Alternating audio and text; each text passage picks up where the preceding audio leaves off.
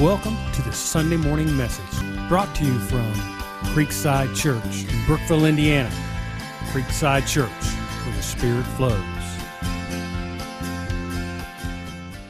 The message today is entitled Time, a Gift from God. And I think it's only appropriate on New Year's Eve that we talk about time. And I'll get into some of the Bible verses that deal with it.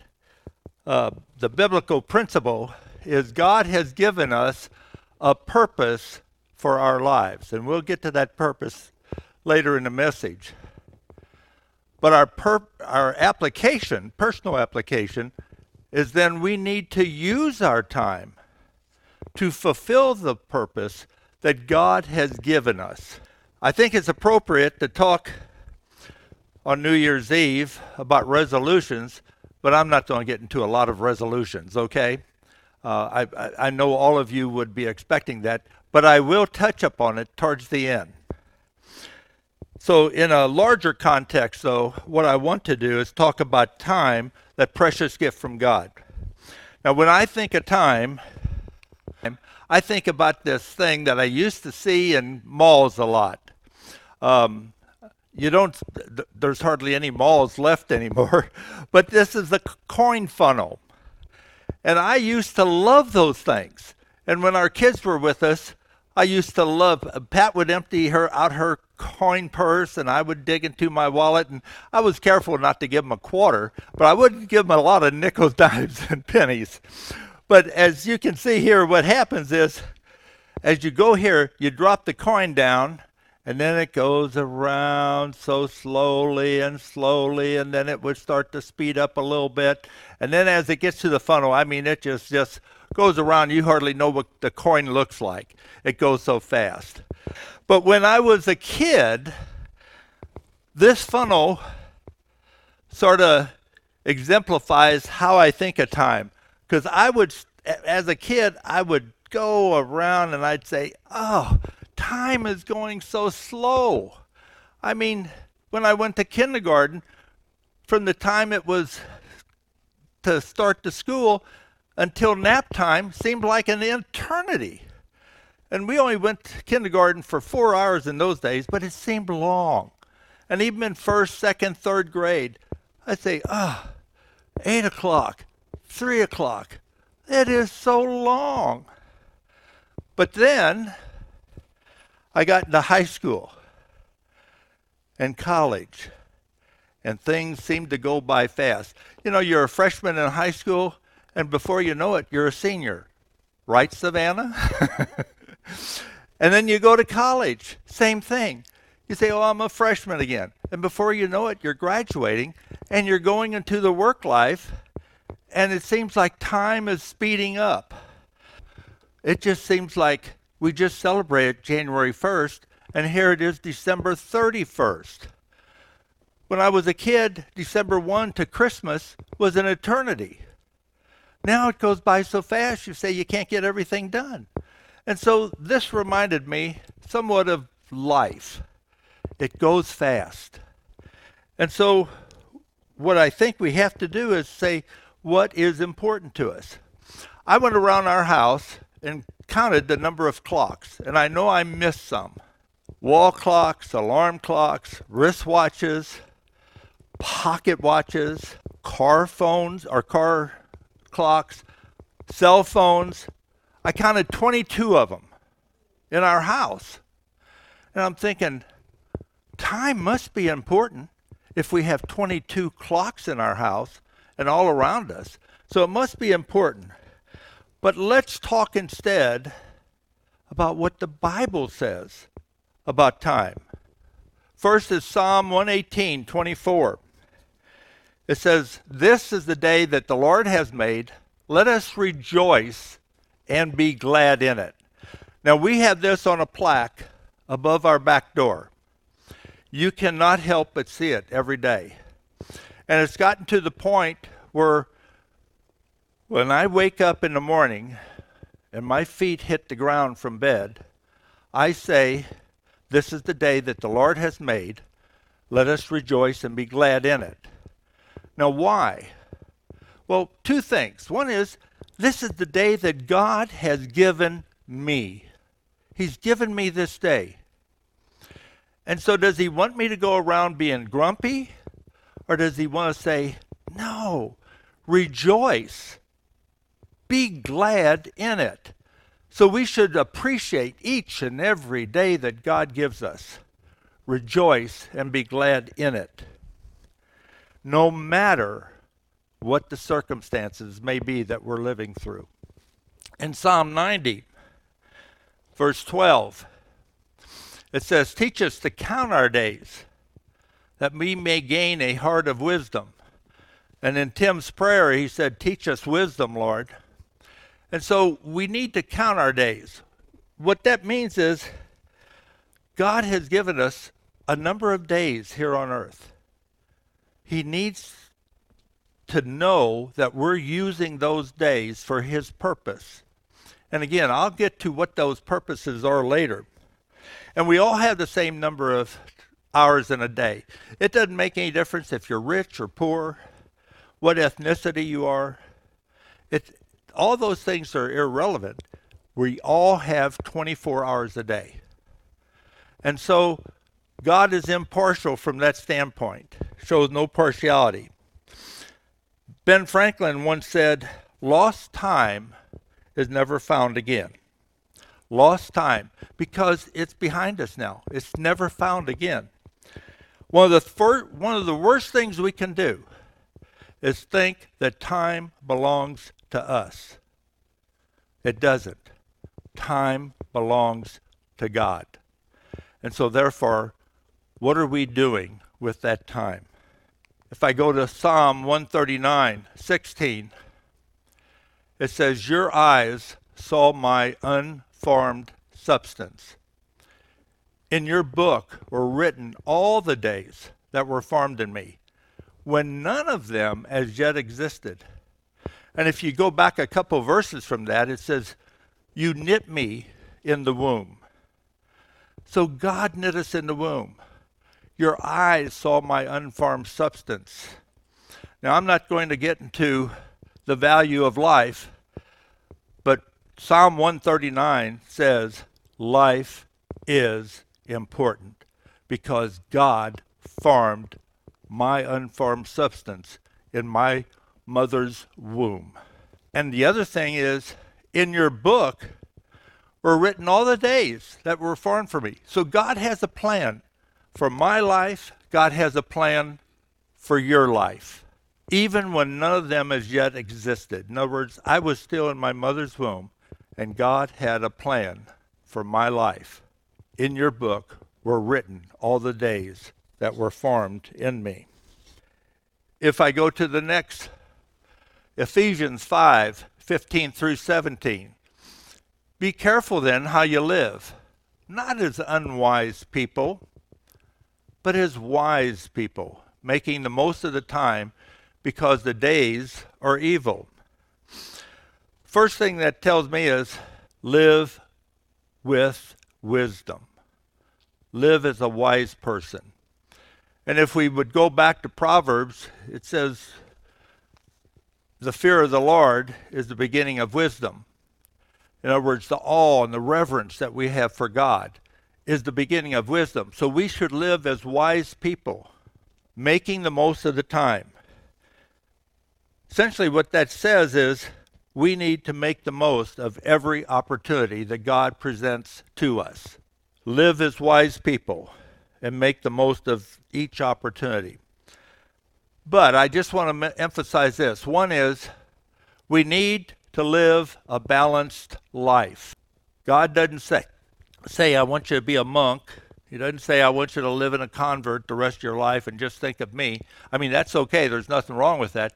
But what we need to do is have a balanced life where we enjoy our family, where we enjoy the meals together, where we enjoy picking up the Bible and reading it. So we need to have a balanced life, making the most of every opportunity presented to us. But the other thing it says is be concerned with the present, today, because yesterday's gone. The future is still ahead of us. We cannot have regrets about yesterday. It's gone. There's nothing we can do about it. Mother Teresa said, yesterday prepares us for today. Today prepares us for tomorrow. So we need to live in the present. So don't regret the past, but also don't worry about the future. It's in God's hands. Look what Jesus said about the past and the present and the future in John chapter 9. They're approaching the town, and as they're walking in, the disciples notice a blind man. Now, this blind man was the one who Jesus eventually picked up some dirt and spit in it and put the mud on the blind man's eyes. Now, don't ask me why. That's God to know, not necessarily for me to know. But the disciples said this, why is this man blind? Was it his sin or his parents' sin? What were they doing? They were looking behind to the past. Was it his sin or his parents' sin? And Jesus said, neither. He's here to glorify the Father, to glorify God. So what Jesus was doing was he was working in the present to heal this blind man, but also the future, because he knew this blind man would have much to say about Jesus. So Jesus was saying, let's don't worry about the past, live in the present, and look to the future. If I go to the next one, Tim did a great job on reading Ecclesiastes. For everything there's a season, and a time for every matter under heaven. And he read through all the time to cry, a time to laugh, a time for peace, a time for war. You go down through that, that's one of Pat's favorite passages in the Bible. And it's so true. But he also said that God has made everything appropriate in its time. So we are all in here not because of coincidence. We're in here because God planned us all to be together in this church at this time. So God had a plan, but also that, as Tim read, God has put eternity into our hearts. Eternity. So we live for the present. We're here in the present. We're going to enjoy the earth while we're here, but God has put eternity into our hearts. Earthly pursuits are good in their proper place and time, but unprofitable when pursued as our chief end. In other words, earthly pursuits are okay, but not as the chief end of why we're here. So if I could take all these verses and put some reason why we're here, the biblical principle that I mentioned earlier said, what is our purpose? Why are we here? And from one of the catechisms, and a catechism is nothing more than a question-answer, sort of like what your kids would always do to you. Why can't I drive the car tonight? And you give them an answer. That's sort of a catechism. So a catechism, this is from the Westminster Confession of Faith, the larger and shorter catechisms. It says, what is the chief end of mankind? Very first question in that catechism. What's the chief end? And the answer is to glorify God and enjoy his presence forever. So that's our purpose, to glorify God. God has put us here for that purpose, to glorify him in all that we do, in all the activities that we do during a day, whether it's at work or at home, whether it's at a basketball game or wherever we are to glorify God in all we do, and that no road rage or anything like that. We're to glorify God. So if I then said, well, how do we do this? How do we glorify God? Well, Ephesians 4:15 says it's best. We speak the truth in love, and we're to grow up in every way into him who is the head, into Christ. So notice it's One of the things it says is we're to have love. But the other thing is we're to grow up. We're to have spiritual maturity. We are to grow up in Christ, who is the head. And so one of the things that we have to think of then is, how are our normal lives lived? Because the earth, the world wants us to live differently. It wants us to succeed, go for success, go for power, go for financials, do all those things that show that, by gosh, we're doing good here on earth. But that's not spiritual maturity. Those things are okay in and of themselves as long as they're not our primary pursuit. What we have to be concerned about is our spiritual maturity. If we want to have the character of God and of Jesus, then we have to have certain characteristics. The fruit of the Spirit. We need to have humility. We need to have integrity, honesty, a good work ethic. If we do those things in our godly pursuits, I tend to believe that the rest of those things, the success, the financial security, will oftentimes follow. Not every time, but oftentimes will follow. Because a good work ethic that a Christian displays normally produces fruit. We should strive for spiritual maturity, which means to be thoroughly into sound doctrine. Think of it this way. Since we're created in God's image, our purpose cannot be fulfilled without Him. We have to have that relationship with God, a strong relationship. And I'll say it again. Since we're created in God's image, our purpose cannot be fulfilled without Him. And then once we key in our purpose here, once we know our purpose, which is spiritual maturity to glorify God, then that should decide our priorities in life. There's not enough time to do everything, but a lot of times what we will do is use our time to do things that are important to us.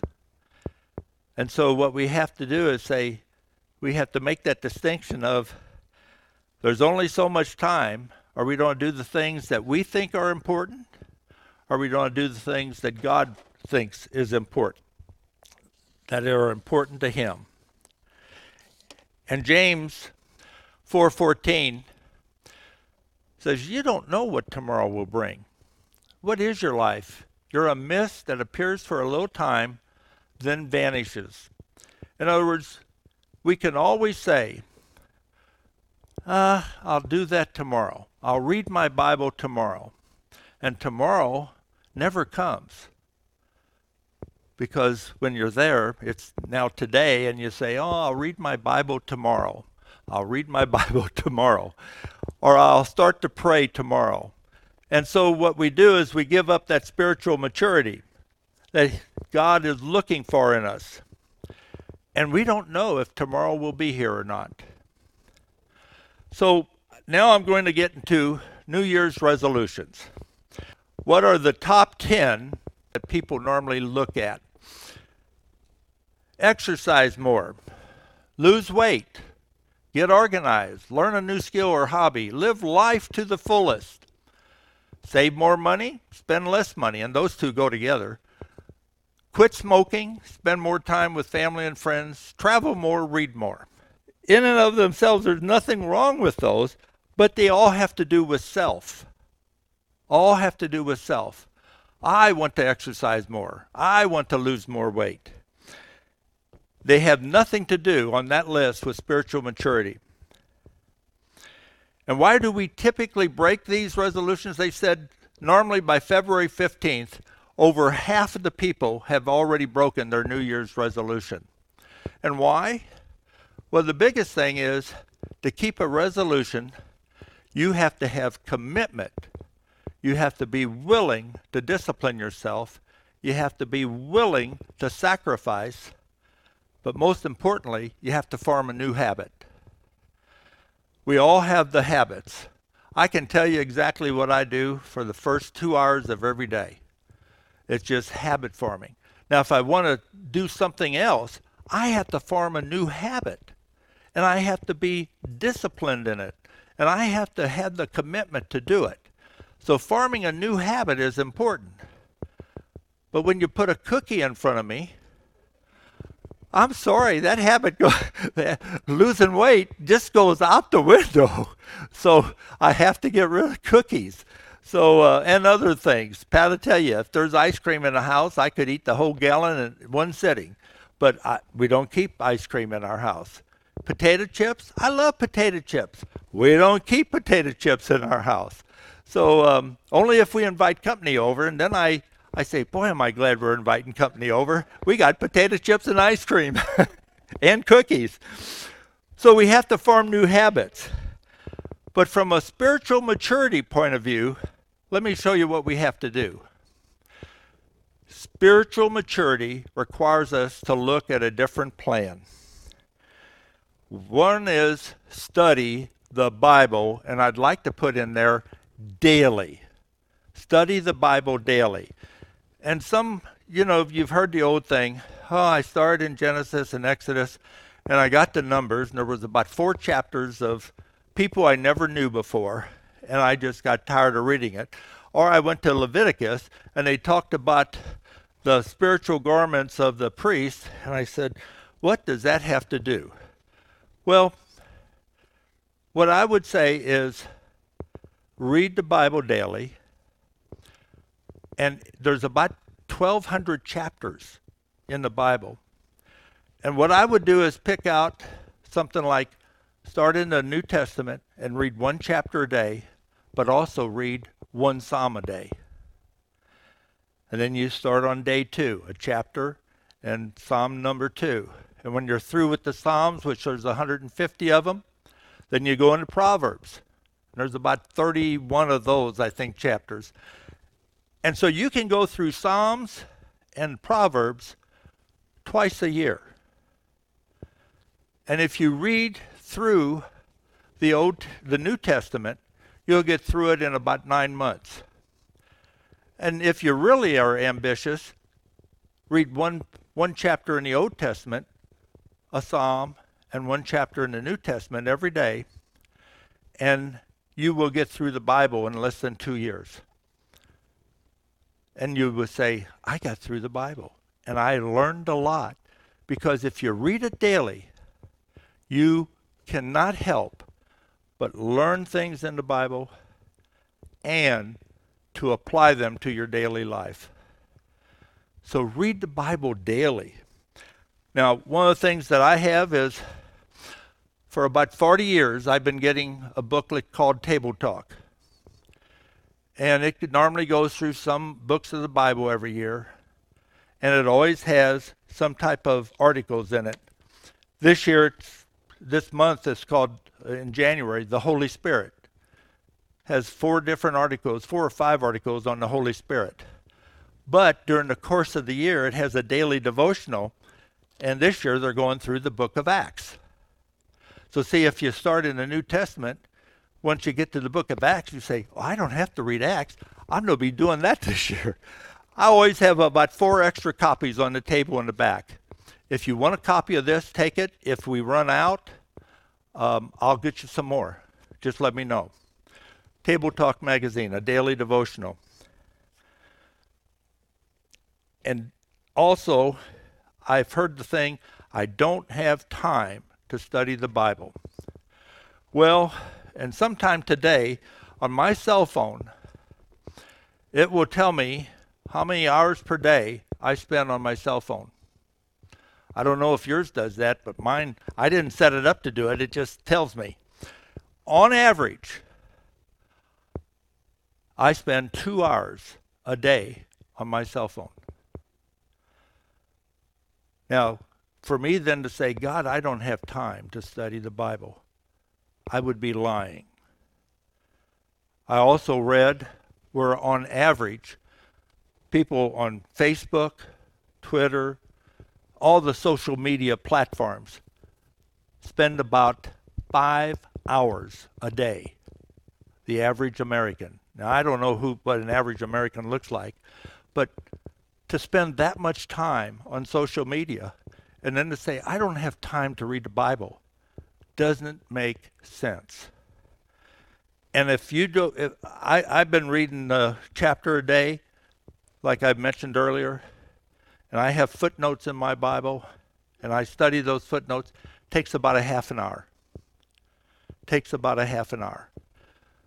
So secondly, engage in a Bible study group.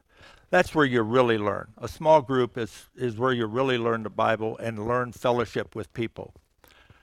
And we have one here, two of them that are on Wednesday nights. We have one that's Sunday morning, 9 o'clock.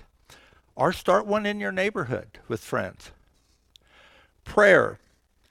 Each day, prayer. And attached to your handout was a biblical virtues to pray for your kids. And it's a bookmark in my Bible.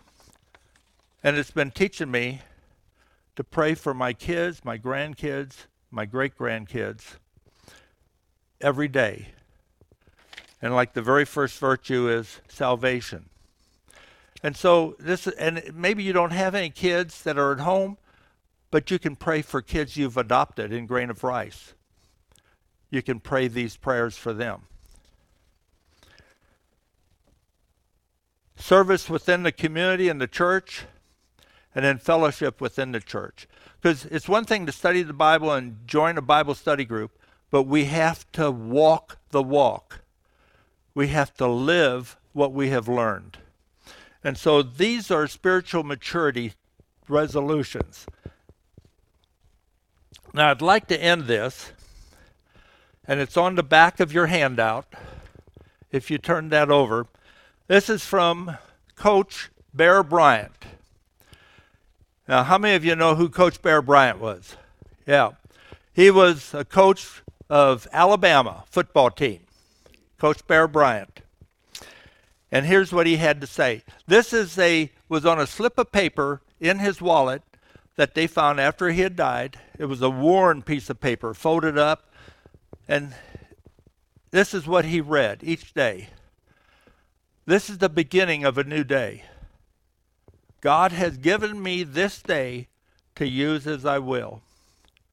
I can waste it or use it for good. What I do today is very important because I am exchanging a day of my life for it. When tomorrow comes, this day will be gone forever, leaving something in its place that I have traded for that day.